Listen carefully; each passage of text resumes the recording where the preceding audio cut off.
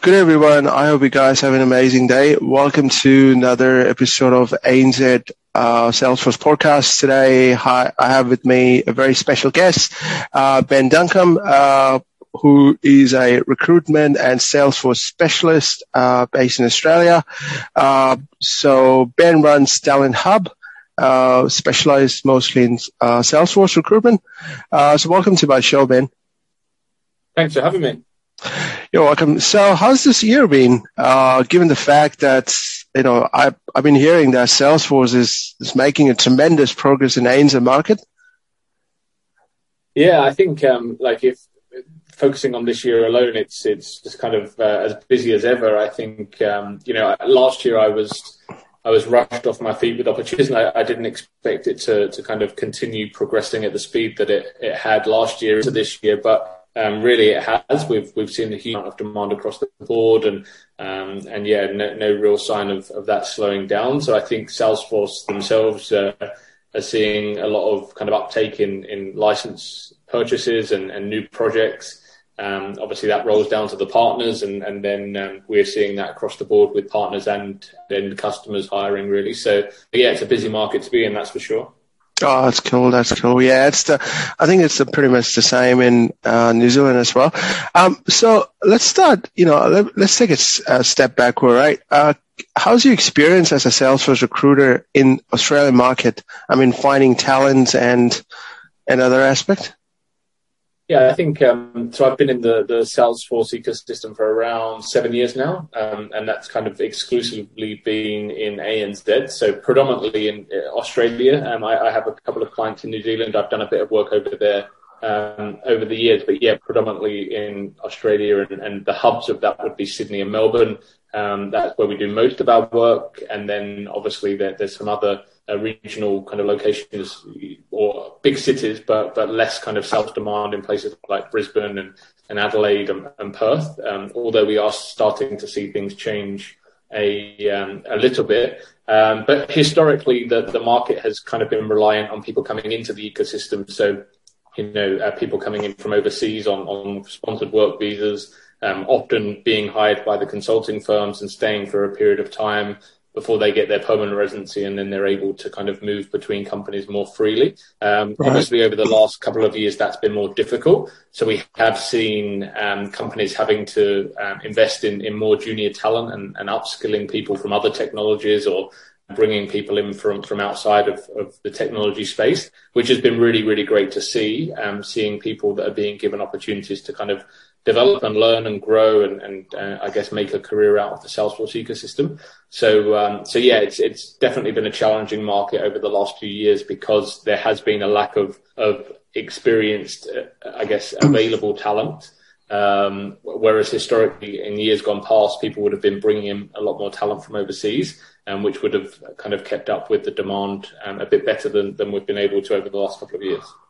Right. Okay. So that's interesting to hear, right? I think, mostly because of the COVID, right? I mean, the market has kind of shifted to build up the local talent. I mean, I've seen the similar trend in the New Zealand market as well, right? So that being said, I still believe that you're still getting a lot of demands from overseas candidates, right? Yeah, I mean, we get a lot of people that reach out that are looking to move to Australia. Daily I'm getting a large volume of people that are contacting us and looking to make that move. We still aren't seeing, although borders are open and there are companies out there now offering to sponsor visas, I think people are still being quite selective over the people they're hiring and who they're offering visas to. So although we get a lot of people contacting us looking to come to Australia, we so far this year, and we haven't helped anyone with that transition from overseas to Australia on a visa. And we still see that it's quite challenging to get an opportunity to relocate with a visa. Right. Yeah. I understand that. That could be a bit of challenging, right? Now, what about the New Zealand market, though? I mean, the reason why I'm asking that, last year, I remember that a couple of recruiters that reached out to me saying, "Hey, are you keen to work remote from New Zealand?" Is that a growing trend? I mean, since as you mentioned, right, sometimes it's difficult to find a talent. So have you seen a trend that where companies from Australia trying to reach out, to find the talent from New Zealand? Yeah, definitely. I don't think every company is doing that, but there definitely are some companies that are more willing to do that. I think, ultimately we've seen a lot more flexibility with companies around where they hire. Historically, we did have a lot of, companies that would look for people to be in the office. And then when that became less of a requirement, people were then saying, okay, can we hire interstate? So can we find someone in Brisbane to help us and work remotely for a Sydney-based client, or Adelaide and other locations across Australia. And then when those kind of talent pools got depleted of available talent, then I think people looked to the next available pool, which was New Zealand. But from what I understand, the New Zealand market is just as busy as we're seeing in Australia. So I don't think there's lots of people around waiting for work in New Zealand either. So although I think companies have gone to that pool, I don't think it's made a huge difference in terms of the supply and demand availability in Australia. Right. Yeah, that's right. So I think one of the things I've seen, right? Like I do remote work. I'm in New Zealand. So a lot of companies are more flexible now, where, I can work from a small town, say in Palmerston North in New Zealand. I guess the similar flexibilities Australian companies are willing to offer to someone, say in Perth or, somewhere remotest town of Australia, because it's. Yeah. I mean, like the time difference between Perth is obviously significant compared to Sydney. So, if time difference is only the only constraint, then it makes sense also to consider New Zealand. I think obviously there are some other hoops for companies to jump through. Like if they're hiring permanently in New Zealand, then that I guess they would need to be set up from a kind of payroll and administration perspective in New Zealand. If they're hiring contractors, obviously it's a little bit different. But yeah, that's the only real consideration that companies kind of need to get around, is how they kind of engage and what the legal compliance and legislations are around hiring people in different countries, I would imagine. But for companies that are willing to go through that kind of path and invest in anything they need to get up to speed and to be able to offer contract and permanent for people overseas, then New Zealand is an obvious market, right? Right. That's cool. I've been going through the surveys, right, which you send out every year, which is fantastic. Thank you very much for that. So I've noticed that, most of the companies, they're saying that there's a huge demand for Salesforce developer. And is that the case though? I mean, do you think that there is really a shortage of Salesforce developer in the market space? I think there's both a shortage of Salesforce developers in terms of volume, but also there's a significant, I guess, shortage of very high caliber and quality Salesforce developers. I think that's often the biggest challenge, finding someone that has a wealth of programming experience, both in and outside of Salesforce, and then follows best practice and takes good care of the orgs they work on, and deliver scalable solutions and everything that a company really, really wants, and the Salesforce developers that companies are really, really eager to find. They're very difficult to source, and I think there definitely is both a lack of numbers of developers, but then even more so when you get into that really kind of the top 10% of candidates, that there just aren't many around. Right. Yeah. I mean, you'd be surprised to hear it's a similar thing in New Zealand as well. I mean, finding the really, the someone who understands the best practices to implement the stuff, right? Not just come and just, start writing code. So yeah, we are even seeing the similar shortage in New Zealand market as well, finding that, top niche talent. Yeah, so that's one of the challenge, I guess. So that's all right. That's cool.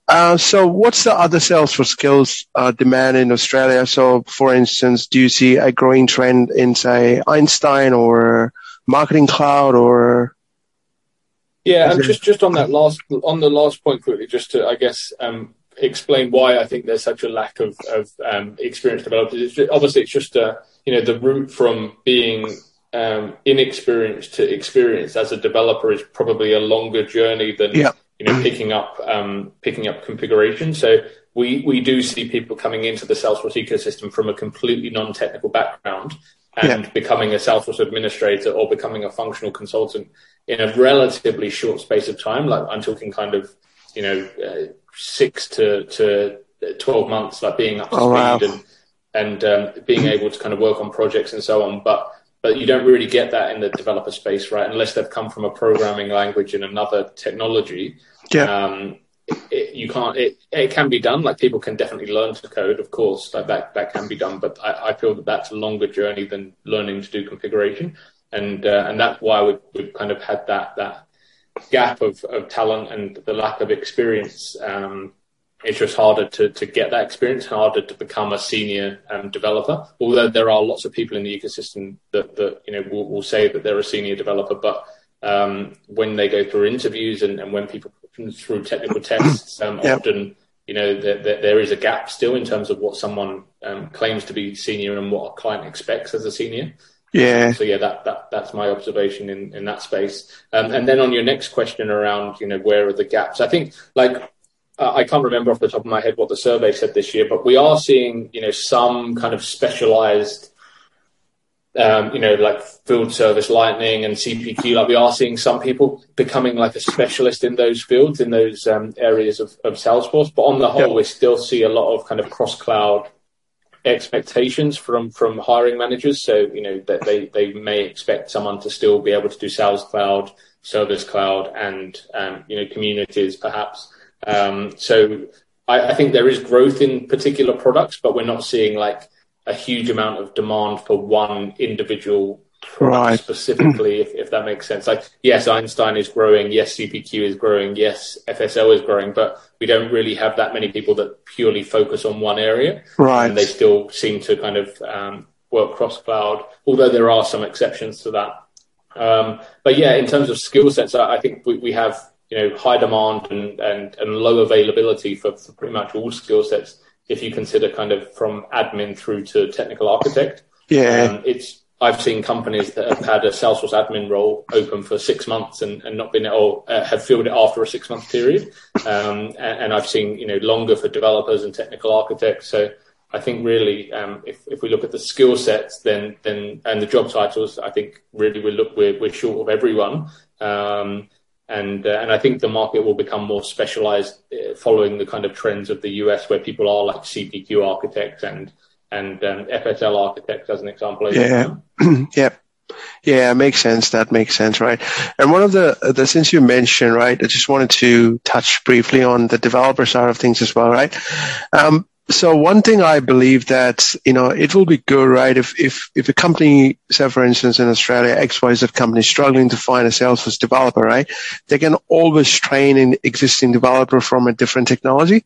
Like for instance, when I started Salesforce, right, I've been a C# developer for almost like 10 years. So the transition from a C# to Apex or LWC was pretty straightforward, because a lot of practices you do, right, in different technology, you can bring it.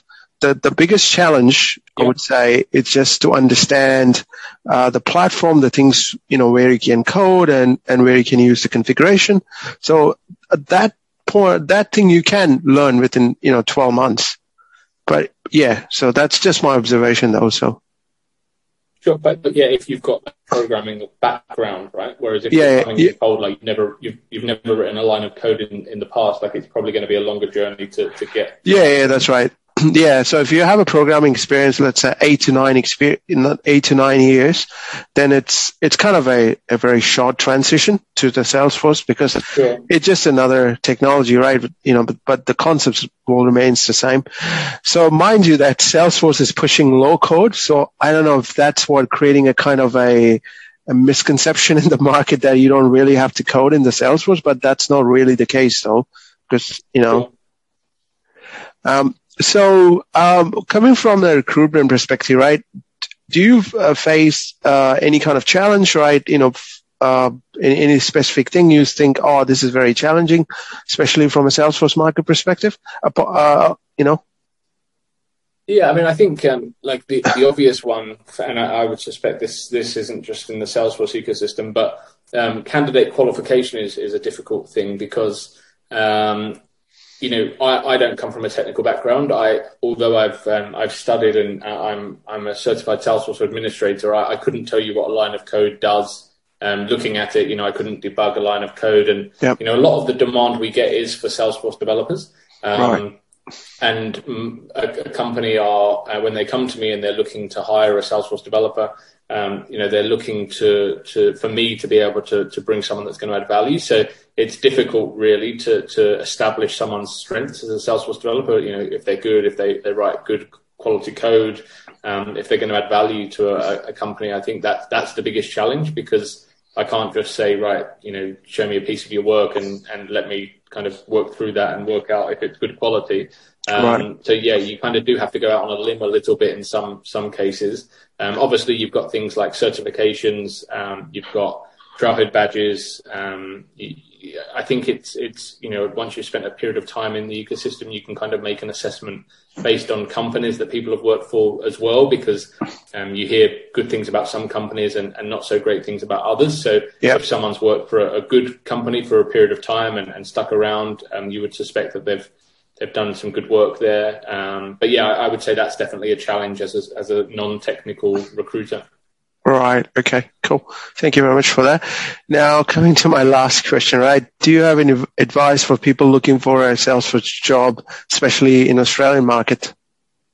So I guess it really depends on what level they are. Like if they're experienced, I think, the piece of advice I would give is to be really clear on what you want, because if you aren't clear on what you want, you'll be inundated with opportunities. And I think it's really hard then to make an assessment on which one is right for you. I think it's really important to know, do you want to work completely remotely? Do you want to work on things that are broader than just Salesforce? Do you want to work in consulting? Things that are going to be able to establish if a role is right or wrong for you. Because otherwise, there's especially for the more technical roles, there's so many opportunities out there. You could interview with, 15 companies, and it doesn't really make sense to do that. So I think just really being clear on what's right for you, what you're looking for, what you can add, and what you're looking to gain from a company, both from a monetary and also experience and progression angle, I guess. Right. Because lots of doors will be opened for you if you have lots of Salesforce experience and you're in Australia now. And then on the more junior side, I think it's about networking and building relationships. And unfortunately, if you don't have as much experience, there aren't going to be as many doors opening for you. So it's about really hustling and making sure that you're opening those doors yourself. And really, if you don't have much Salesforce experience, I see a lot of people, thinking that a Salesforce recruiter is going to solve all of their problems. And the reality is, I don't place that many junior people in roles. Right. I wish I placed more. Not many of my clients come to me looking for junior talent, because they come to me when they can't find talent themselves. So they're looking for the more experienced people. Right. So I think don't just rely on recruiters to, solve the hiring or the job sourcing piece for you. I think you have to put a lot of that work in yourself and, put yourself in the shop window. And whether that's just creating content or documenting your Salesforce journey, so that people that are online and looking for people like yourself can find and connect with that content and hopefully then offer you opportunities to explore new challenges. Yeah, that's right. Or they can create a YouTube channel, right? to teach people Salesforce. That's one way to showcase as well, right? Yeah. And I think a lot of people are hesitant to I think it's like, obviously if you don't have a lot of experience, it can sometimes be a bit daunting creating content, but my advice to people is there's always someone further back than you in the journey. So even if you don't think you have a lot of experience, there's someone out there that's, one step further behind that's looking for a bit of information that you can share. So someone might just be getting started or thinking about getting started, and it might be your content that helps them on that journey. And obviously that if you're kind of giving back to people behind you, that doesn't necessarily get you a job, but it does build your confidence. It does build your learning curve yourself. And also it does kind of make you more noticeable online. Yeah, that's right. That's a very valuable advice. Thank you very much for that. Appreciate it. So that comes to my end of every questions I wanted to ask. So thank you so much for your time. I appreciate it. I know it's a busy Monday, but really, truly appreciate your time. Thank you. Yeah, no, it's just one more thing because you mentioned around people overseas that might be kind of looking to come to Australia. My advice with that, because we are getting a lot of people contact us, realistically at the moment, the place we see the most opportunity for people that are acquiring visas is for the more technical roles, so developers and architects. Right. And also with consulting practices, right? So it's quite rare. There are some end customers that will sponsor visas, but the biggest volume of hiring companies that will offer a visa is with, the big consulting firms. So they're the companies that people overseas should be kind of exploring and looking at if they are looking to get their first step into the Australian market with visa sponsorship. Yeah, that's right. Or the other thing they can do, right? They can do an internal transfer. Sometimes I think it works. Like, for instance, one of the companies I work, they have an option. But I mean, like, I'm in New Zealand, it's easy for us to go to Australia. But yeah, you're right. I mean, it's just always good to have the technical skill, because that's the skill that even in New Zealand market, that's people demands the most. A developer or a technical architect, someone who can code. So that's cool. Thank you for that. Yeah, appreciate it. Definitely. No worries. All right. Thank you. Thank you. Cheers.